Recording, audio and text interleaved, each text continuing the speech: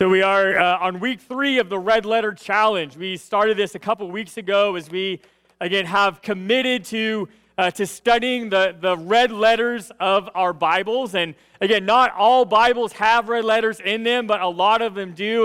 It was a trend that started about 1900 with them publishing Bibles. And again, the intent of the red letters was to show how central Christ is in Scripture. And so again, that idea was just that any time that Jesus speaks, anything that he comes out of his mouth is then printed in red, right, when the rest is black, so it stands out. Okay, now if you have a Bible that's not a red letter Bible, that's okay. I mean, it's the same words, right?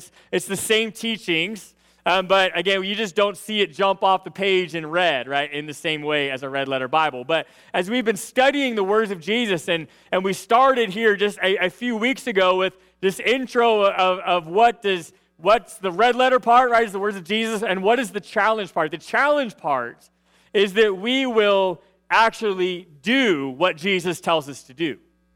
Okay, and on week 1, as we looked at that, realized that the teachings of Jesus can be summarized into 5 different kind of categories or areas of our life, or targets that Jesus tells us to shoot at. Right, and remember, we saw that if we're shooting at the wrong target, then our effort is worthless. And so Jesus gives us these different targets to shoot at. And last week we looked at the first main target of Jesus' teaching, and that is being with Jesus, being a follower of him, being a child of God. It starts with us receiving Christ as our Savior when we open our lives to him. Right, and ask him to come into our lives, and we receive our salvation and our forgiveness and grace and mercy from him. Then when we receive him and become a follower of Jesus, our identity is changed from his creation to his child. And then we start a new journey of faith at that moment as God's child and say, now what does that look like, and how does that play out in my life? But it starts with us being with Jesus. And we looked last week at this interaction between Mary and Martha and saw how, again, Martha was more of a doer than a beer with Jesus. And where Mary was a lot better at just sitting at Jesus' feet and just learning from him and taking in everything that he gave. And as we saw the words of Jesus there, as he tells Martha, like, Mary has found a more important thing. And for most of us, though, we are better at doing than we are at being. And it's easy to even start out right, but then we get off track. The more we do, the more we tend to lose focus of being with Jesus. And if we go down that road too far, then we go down the road towards burnout and towards frustration and towards, again, forgetting our true identity as God's child and even why we do all the things that we do for Jesus. So we started with being. And now today we're moving on to forgiving, and this forgiving target is one that's really kind of the transition. It has a lot of being attributes to it as well as some doing attributes to forgiving. And we're going to jump into that one today. But then after today, the last 3 are a lot more doing type of things that Jesus gives us to shoot at in our life. And that is serving, giving, and then going. And those are the next 3 we're going to look at through the next weeks. But today, like I said, we are focusing on the second one, which is forgiving. And as we look at all 5 of these things, these are all central to our faith. And yet, obviously, our faith starts with being with Jesus. That's how we join the journey. We receive him as our Savior. Right? We believe that he was sent here by God the Father. He lived us in this life. He died on the cross, rose again on the 3rd day so that we could be saved. And that is our being part. And now today we move to forgiving. And as we start with this idea of forgiveness, okay, we're going to start this morning with the big idea. Okay, and the big idea of today, okay, is that forgiveness is the linchpin of our faith. Okay, forgiveness is the linchpin of our faith. And what do I mean by that? And I'm saying, first off, is that our faith starts with forgiveness, right? We have to receive forgiveness from Christ to be, as we confess our sins and believe in him, right? Then we have to receive forgiveness for our sins. That's how we're saved. Right? By God's grace and mercy, we receive him as he enters our life. We invite him in, and we receive forgiveness. And that's how, again, we join the journey of faith. So it starts with faith. Again, we can have faith in lots of things, but again, our faith doesn't change us until we get forgiven and transformed by the Holy Spirit.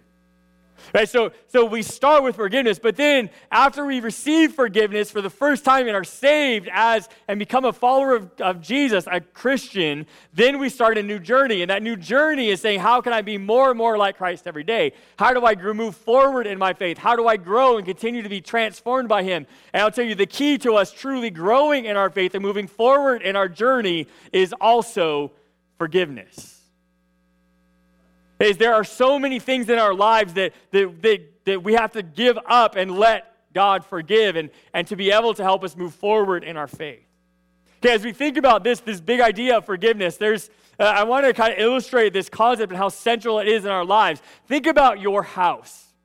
Okay, in your house, what is the center of activity, the center of everything that happens in your house? When I think about my house and we think, our house is a very normal house these days with the great room where like the kitchen and the dining room and the family room and kind of entered, like it's all kind of in this one big huge room.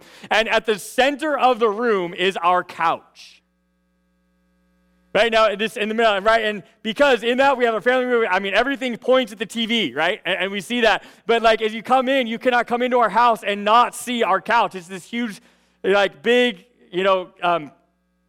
sectional, right? Like right in the middle of everything, right? Everybody sees it. And yet it's the center of activity in our house, right? If somebody comes over, they sit on the couch, right? And we talk or we sit and we interact throughout everything that's going on when we're just sitting and relaxing in our life. It's on the couch, right? And again, the couch looks great. You come in, you see it on the outside, it looks good.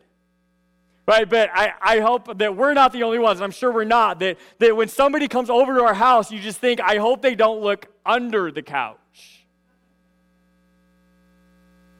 Right, because we understand that. It looks good on the outside. It's very functional. It's a central place where people come, and yet we don't want anybody else to look under it. Right now, today, just with this illustration, I brought up this chair onto the stage today. This is a chair from my office, and one of the reasons I got this chair was because you see the outside of it, and it's one of those chairs that just like sucks you in. Right, like you see this chair, and again, I'm not I don't enjoy reading, but I see this chair, I just want to kind of curl up in the chair and read a book, right? It's that inviting, it's that comfortable. It's just saying it looks great on the outside. It's saying just curl up in this chair. Right, yet when we see, though, is that it looks great on the outside, and it is comfortable, and there's all great things about it, but yet, right, there's more to this chair than what we can see on the outside. Okay, just like our couches at home, right, just like we see that, there's some more under the surface. If we peel back the surface of this chair, there's more going on. Right, in fact, there's lots of things under the cushion of this chair, right? We can see there's all kinds of stuff. How did a shirt for the next national champion of football happen in this shirt? I don't know. There's as you see, we open it, there's all kinds of, there's crumbs and a diaper. That's a big part of my life right now. But we all want to eat well, right? But yet we know we don't always, right? We always find some money, right? Some different things coming out. There's all kinds of things that can come out of the cushion of our couch. Okay, and when we look at about this idea that forgiveness is a linchpin of our faith, and I would say is when we look at what's under the cushions of our life, those are the parts that we hide from people and that we tend to hide from Jesus. Right, and when we go in our faith, we look at that and think, God, come into my life, right? I'll show you all of the good stuff about me, all the things that I'm proud of, all the things that can come in, they can see the couch or the chair of our life, and yet Jesus looks at us and says, I'm going to peel back the cushion. Because what I want to really help you with is lying in those parts you don't want to show anybody. Right, and we live this out very well, right? We post things on social media just like the outside of the couch, right? And we show everybody what we want them to see. And yet we're constantly even going through life thinking, just don't look under the cushions. Right, and we have all of these, even these stains in our life. Because what happens if you stain the cushion of your couch? What do? You just flip it over. Right, and you put it back. We're like, okay, it looks good now on the outside and nobody has to know. Right, and yet the forgiveness that Jesus offers us, that is the linchpin of our faith, is when Jesus looks at us and says, hey, for you to go deeper in your faith, for you to go where I need you to go, I need to peel back the cushions of your life. Hey, and as we see this concept, this intention of Jesus this morning, we're going to read from John chapter 7, verses 53 through chapter 8, verses 11. So if you have your Bible with you, open up with me to John 7:53 through 8:11. If you don't have your own Bible, there are Bibles that you're welcome to use in the seats. You can grab one of those and notice to get on the outline as the page numbers where you can find this passage in those Bibles. Okay, but as we open up God's Word this morning and see, again, this interaction that Jesus has with a few different groups of people today. Okay, and let's be thinking about, again, is Jesus peeling back the cushions of our life? Okay, we're going to pick up this story, John chapter 7, verse 53. I'm going to read through 8:11, where it says, then the meeting broke up and everybody went home. Jesus returned to the Mount of Olives, but early the next morning, he was back again at the temple. And a crowd soon gathered, and he sat down and taught them. As he was speaking, the teachers of religious law and the Pharisees brought a woman who had been caught in the act of adultery. They put her in front of the crowd. Teacher, they said to Jesus, this woman was caught in the act of adultery. The law of Moses says to stone her. What do you say? Okay, they were trying to trap him into saying something that they could use against him, but Jesus stooped down and wrote in the dust with his finger. They kept demanding an answer, so he stood up again and said, all right, but let the one who has never sinned throw the first stone. And then he stooped down again and wrote in the dust. When the accusers heard this, they slipped away one by one, beginning with the oldest, until only Jesus was left in the middle of the crowd with the woman. Then Jesus stood up again and said to the woman, where are your accusers? Didn't even one of them condemn you? No, Lord, she said. And Jesus said, neither do I. Go and sin no more. Okay, now as we read this story, this interaction of Jesus with these Pharisees and religious leaders, as well as with this woman, okay, there's lots of things going on in this story. Okay, first, again, we see the Pharisees, the religious leaders, they had set up this trap for Jesus. In fact, the text tells us their motivation. That was exactly what they were trying to do. They were trying to corner Jesus into a situation that they could get him. Right? Because Jesus was taking their world, taking everything that they stood for and that they enjoyed, and was turning it upside down. He was changing the entire religious landscape of the time with the claims that he was making. And that's exactly what Jesus was supposed to be doing, by the way. Right? But they didn't like that. They were looking for a way to get rid of Jesus, to get him off of the scene, to handle this problem they had in the person of Jesus. And they set up this trap for him. Okay, now obviously the woman was the pawn in this setup. Okay, so they set her up as much as they set up Jesus. Right? They got her into this situation, right? They catch her in the act of adultery, and then they drag her out of that and throw her down at the feet of Jesus and say, now what are we going to do with her? Because this is what the law says. Now the law says, if you're caught in the act of adultery, that you can be stoned. Now, what stoned means is literally you are put to death. Okay, but again, not like capital punishment today, right, where the way we do it. The way they did it was they literally did what it sounds like. They would take stones, and they would surround you with a whole bunch of people with a bunch of rocks, and they would throw them at you until you are killed. Okay, that's what stoning is.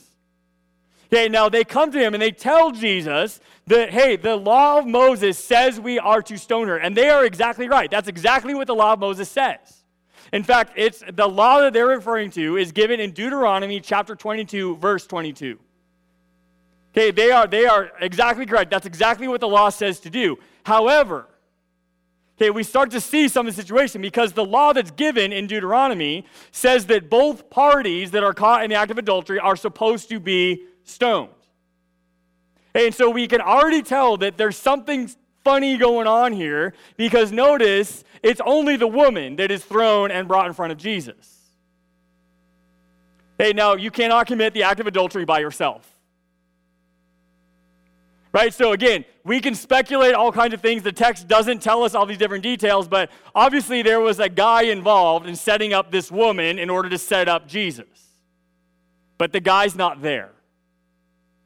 Which kind of makes me wonder if maybe one of the guys standing around the circle with a stone might have been that guy. I don't know. It doesn't tell us that. Right? But we can speculate, right? They set up a trap. Okay, and as they set up the trap, again, Jesus knows the letter of the law. Okay, in fact, he says, he identifies that, right? He's like, yes, all right, good, that is the law. But then Jesus takes it a step further as he looks at them, and because at first, right, he kneels down, he's just messing in the dirt, right? And he's just trying to ignore them, right? And then as they kept pushing him, finally, he's like, okay, you're right, that's what the law says. And so then Jesus gives this statement, this standard. It says, whoever is without sin can throw the first stone. So again, he doesn't deny the law. He's like, that's exactly what the law says. But now suddenly Jesus is squirming out of the trap in the way that he reacts to them. Okay, and we see again, Jesus interacts with a few different people in this story. The Pharisees and the religious leaders are group number one. Okay, now the second interaction is with the woman, and we're going to get there in a second, but we're going to start with the Pharisees and religious leaders. Okay, because this was interaction number one with Jesus, was this group of people. And in this story, they are the people who want to keep up their appearances and preserve what they have. Okay, they're the people that say, just look at the outside of the chair, it looks great, don't go any deeper. I want it to stay the way it is. I'm going to keep up appearances. Everything looks great. And don't you dare touch that cushion. Right? These are the Pharisees and religious leaders in this story. Now, as Jesus interacts with them, and he throws out this standard to them, saying, yes, we will fulfill the law exactly. However, if you have never sinned, then you can go ahead and throw that stone. Okay, and then Jesus kneels back down into the dirt and continues to do whatever he's doing with his finger in the dirt. Now again, the text doesn't tell us what he's doing. Right? And again, we can fill in the holes of the story. There's lots of good ideas out there, but the first lesson that they learn from Jesus and that we learn from Jesus in this interaction is that none of us can throw a stone. Okay, and Jesus says, he's like, yes, justice can be served, but when we serve justice, right, it's going to be given this way. Whoever has never sinned can throw a stone. And they realize that none of them can throw a stone. And we also realize none of us can throw a stone either. Because we all have some stuff under the cushions of our life that we don't want people to see. Right? And none of us can throw a stone. And again, they see that because notice nobody throws a stone. Right? They start to realize that, and suddenly the trap gets turned. Jesus is really good at that, by the way. Right, and as we see that, right, they learn the concept that Paul teaches us later in the book of Romans. Right, Romans 3:23 says, for everyone has sinned, we all fall short of God's glorious standard. Right, none of them can throw a stone, none of us can throw a stone, we have all sinned. Right, we all need forgiveness in our life. And as we realize this, as they start to realize this, then they start to move on, right, to the next thing. Realize, hey, I've got stuff under the cushions of my life I don't want you to see, that I don't want Jesus to see. And then Jesus continues on in this interaction, right, as we learn, right, that Jesus has things in our life that he wants to address. Jesus had things in their life that he wanted to address for them. We all have stuff in our lives that God wants to address. Right? Jesus looks at us and says, hey, forgiveness is the linchpin of your faith. Let me pop open that, let's throw the cushion off the couch, and let's just start dealing with whatever's under there. And yet we all have things in our life that God wants to address. Okay, and Jesus, again, looks to them and says, hey, I want to address some stuff in your life, not just in this lady's life, but also in yours, because none of you can throw a stone, and I know that. Right, but Jesus, again, is inviting them into something in this moment. Right now, again, like I said, it's fascinating what the Word of God tells us, and sometimes it's just as fascinating what it doesn't tell us. Okay, we have to be very careful as students of God's Word to not put things in there that aren't in there. Okay, now again, what's one of the details of this story that's not in there is what Jesus was writing in the dirt. Hey, now there's been lots of speculations by Bible scholars and by Christians over the ages about what was Jesus doing in the dirt. Right now, there's lots of different theories. Like, one of the theories is just he wasn't doing anything. He was just doodling, drawing stick figures, doing something just to buy time and cut the tension in this situation. Right, that he was just down in the dirt just to be in the dirt, and just it really didn't mean anything about what he was doing. He was just doodling, buying time for them to either react or whatever they were going to do. Okay, and another theory, right, is that Jesus was writing Bible verses or scriptures or other parts of the law, right? That because Jesus obviously knew scripture very well. The Pharisees and religious leaders knew scripture very well, right? In fact, most of them probably had it memorized. I mean, entire books of the Bible. And so again, the theory is that he was writing down verses or scriptures or passages that apply to the different things in their lives. Right? But kind of the one that I like the best, right? The theory that I just kind of hope is true, right? Because I think it would be awesome, right? Is that Jesus was literally writing down the Pharisees and religious leaders' names that were around the circle, and then with a hyphen, and then starts writing some of their sins. Right? And again, Jesus is then very clearly being like, hey guys, I know what's under the cushions of your life. I know you can't throw a stone. And again, I don't know if that's true, right? But again, one of the things that shows whatever he was writing, right, show that what it does tell us is that the older ones started to peel away, right, all the way down to the younger ones. Right? And I don't know, maybe just Jesus started with, oldest first, right, and started on the list. And as soon as they saw their name, they're like, I'm out of here. I'm done. I can't do this. Again, I don't know what he wrote in the dirt, but whatever he wrote, whatever he was doing, it was effective. Right? Because it showed them that Jesus wanted to forgive them, that they could not throw a stone. Right? And because, again, instead of experiencing the forgiveness that Jesus was even offering them, right? They didn't want that. In fact, they just left. Okay, that was the result of this interaction with Jesus, was that they turned their back and they walked away. Again, we have this choice to make whenever Jesus takes the cushions of our life and starts to expose what's under there, right? Is we can make that choice. We also can turn our back on Jesus and walk away. That's physically what they did. They literally just left. Right? And sometimes that's what we do, right? If Jesus gets too close to the core and the real things in our life, and we literally just walk away and never go back to church, never go back or talk to somebody who follows him. Right? But what's I think is more common is that we just turn our back in our heart and we just kind of shut off Jesus and be like, nope, don't go there, Jesus. That's off limits. Right? And we close our mind, we close our heart, and we don't get the forgiveness that we need. And instead, we choose unforgiveness. Instead of experiencing forgiveness, we choose to stay in unforgiveness in those areas of our life we don't want to show anyone. And the truth is that unforgiveness holds us back.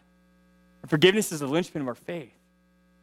But another statement of Jesus in John 8, 31 and 32. And Jesus says to the people who believe in him, you are truly my disciples if you remain faithful to my teachings. And then you will know the truth, and the truth will set you free.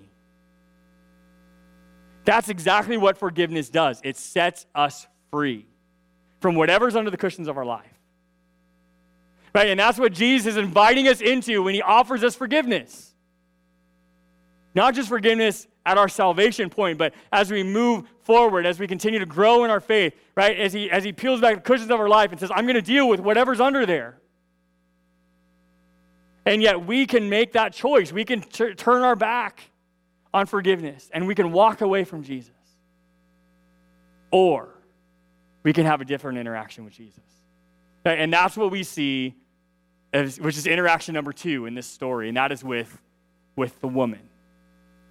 Okay, interaction number 2 with Jesus is when literally this woman ends up face to face with Jesus and experience things that she'd never experienced before. Okay, and we have that choice as well. We can either turn our back on Jesus as he exposes those things in our life, or we can just look face to face with Jesus and experience things that we have never experienced before. And that is what Jesus describes when he says, you will be set free. Right? You can experience something you've never experienced before. Right? And that's exactly what happened with this woman in the story. And remember, she was not looking for Jesus. Right? She didn't get up that day pursuing him. She got up with a very different intention for that day. Right? And yet she was thrust into this situation. She ended up face to face with Jesus by accident. And in an incredibly public way.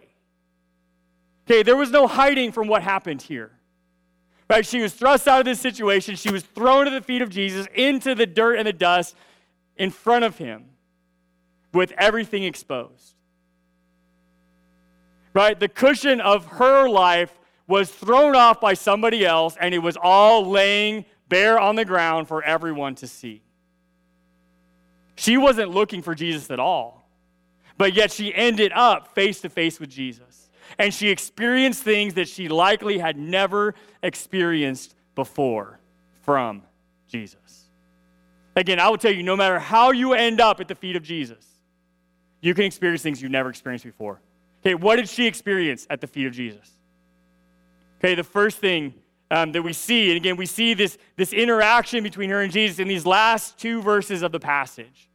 Okay, verses 10 and 11. It says, then Jesus stood up again and said to the woman, where are your accusers? Didn't even one of them condemn you? No, Lord, she said, and then neither do I. Jesus says, go and sin no more. Again, as we see this interaction, as she ends up face to face with Jesus, what did she experience? Okay, first off, the thing that stands out to me first is her response to Jesus. Okay, Jesus stands up. He kind of looks around. He's like, wow, where'd they all go? Shocker, they're not here. Right? And he's like, then he looks at her and he asks her the question, and look at her response. I mean, she answers his question. She says, no, none of them condemned me. But notice, how did she address Jesus? She said, no, Lord. Why would she address Jesus that way? She wasn't looking for Jesus. She didn't choose this. Right? She addresses him as Lord because of what she felt from Jesus that she'd never felt before. But again, why did Jesus get down into the dirt multiple times throughout this interaction? Because she was lying in the dirt. Right? And she had felt love from Jesus throughout this interaction.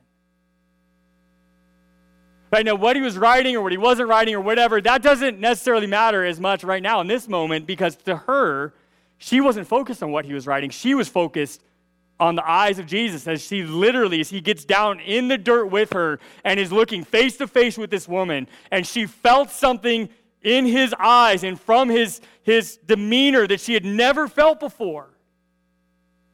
And that was love. Right, as she interacts with him, again, he got in the dirt with her.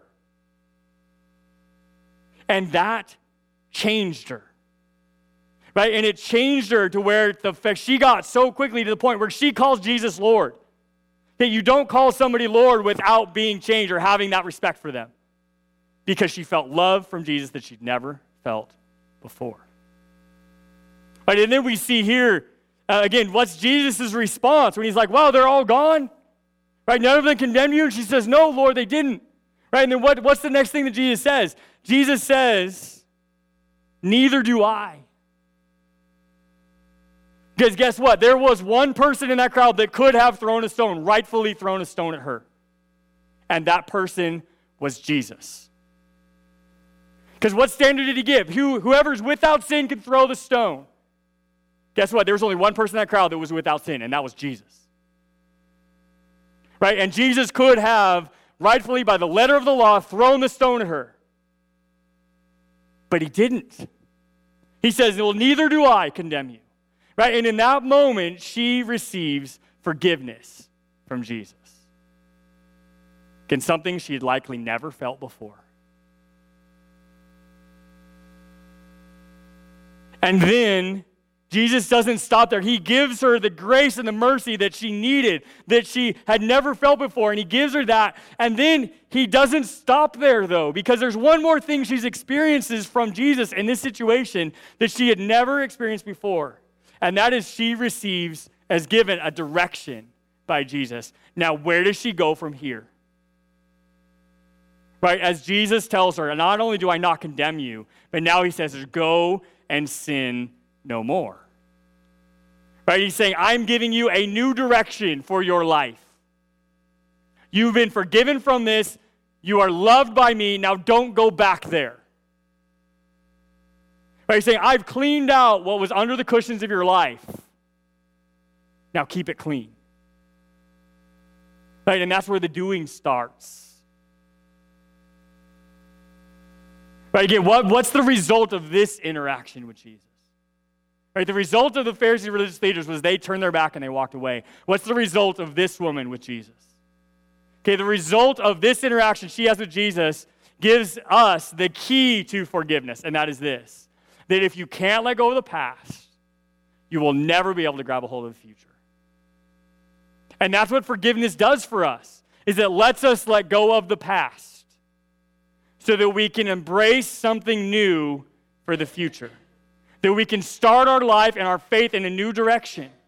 We can pursue something different. Right? And that's what Jesus invites us into when he forgives us. Because forgiveness is the linchpin of our faith. It's where our faith starts when we receive forgiveness for the first time from Jesus and are saved and our relationship is restored with our Creator.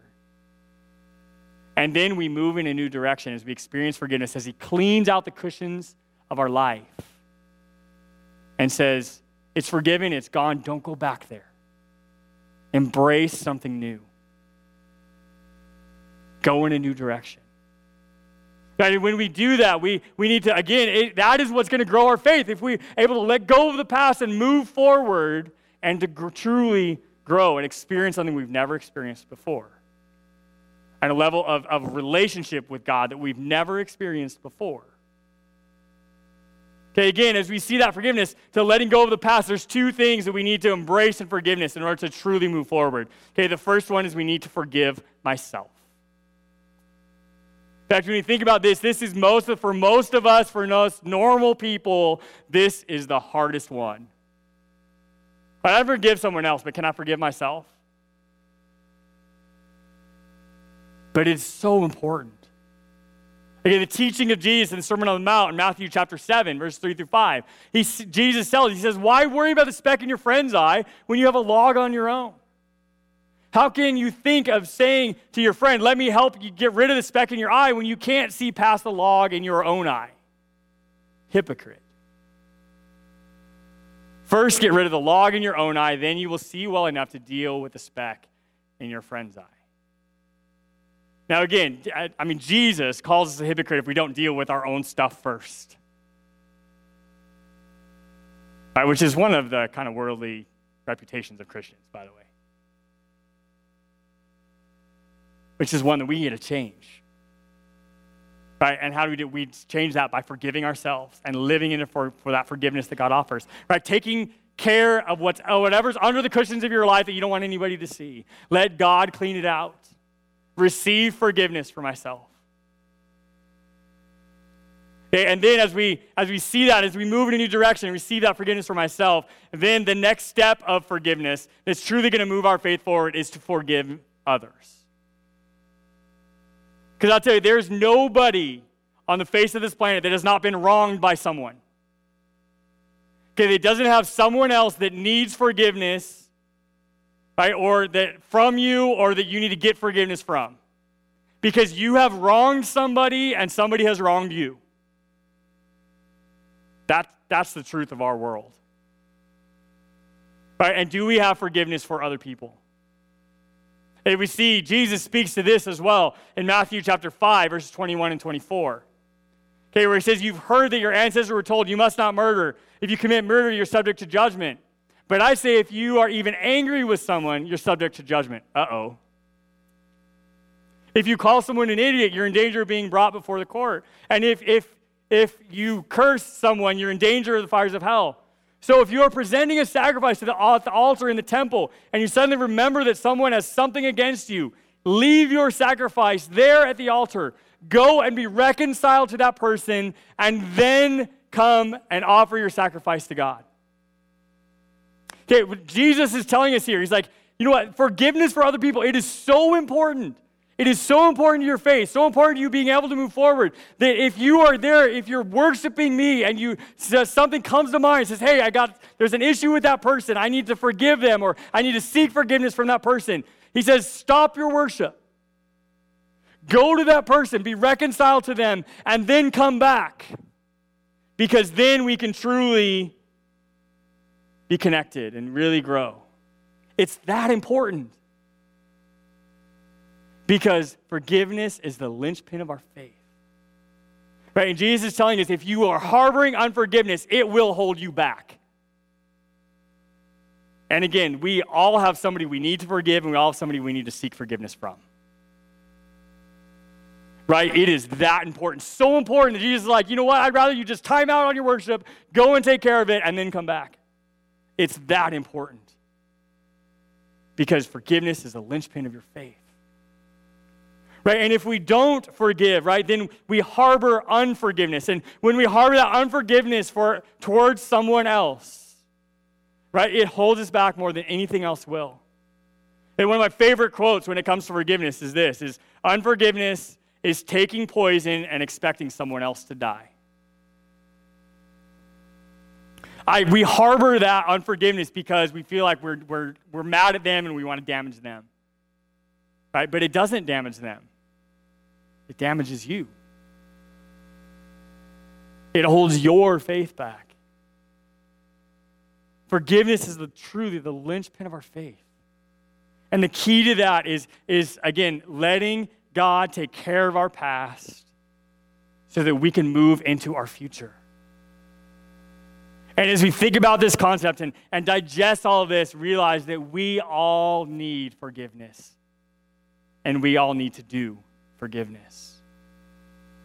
With that idea in mind, it brings to my final thought today, which comes out of Colossians chapter 3, verses 13 and 14, where it says, make allowance for each other's faults and forgive anyone who offends you.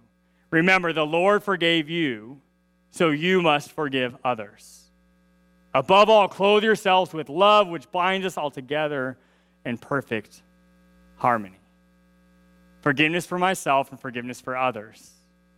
Right? Because we then can experience things from Jesus, a love from him, forgiveness from him, and direction towards where we're supposed to go. Forgiveness is the linchpin of your faith. Right? What do you need to forgive today? What do you need to receive forgiveness for? What do you need to give forgiveness for? As we conclude today, I don't know what's under the cushions of your life, but God does. Okay, and just like he invited, the invitation he gave to that woman, he gives the same invitation to us, right? Peel back the cushions of your life, let Jesus in, and let him wash it clean. Lord God, we thank you, God, that you purchased our forgiveness with your blood. God, that we can receive forgiveness from you, God, even for the first time, and we get to join the journey of faith, God, and be washed clean. Lord, all of our sins forgiven. We thank you and praise you for that today. But God, I pray that as we continue to journey with you in our faith, as we move forward, as you start to reveal those different things that we're hiding under the cushions of our life, God, I pray that you would give us the courage to offer them up, to give them to you, to receive forgiveness. God, to give forgiveness to someone else if that's needed, to seek forgiveness from someone else if that's what's needed. God, I thank you that you get down in the dirt with us. Lord, you're not afraid of our messiness. But God, you want to forgive it. And we praise you for that today. God, whatever we have that we're holding on to, Lord, we give it to you. And Lord, as we go this week, I pray that we will move in a new direction. God, that we will be loved by you. We'll follow your direction, receive your forgiveness, God. And that's what the world needs to see in us, is your love in action. God, as we go this week, Lord, help us, Lord, to give forgiveness, to see forgiveness, and to show the world forgiveness because you've forgiven us. God, we love you. We thank you. We praise you. Guide us as we go this week. In Jesus' name we pray. Amen.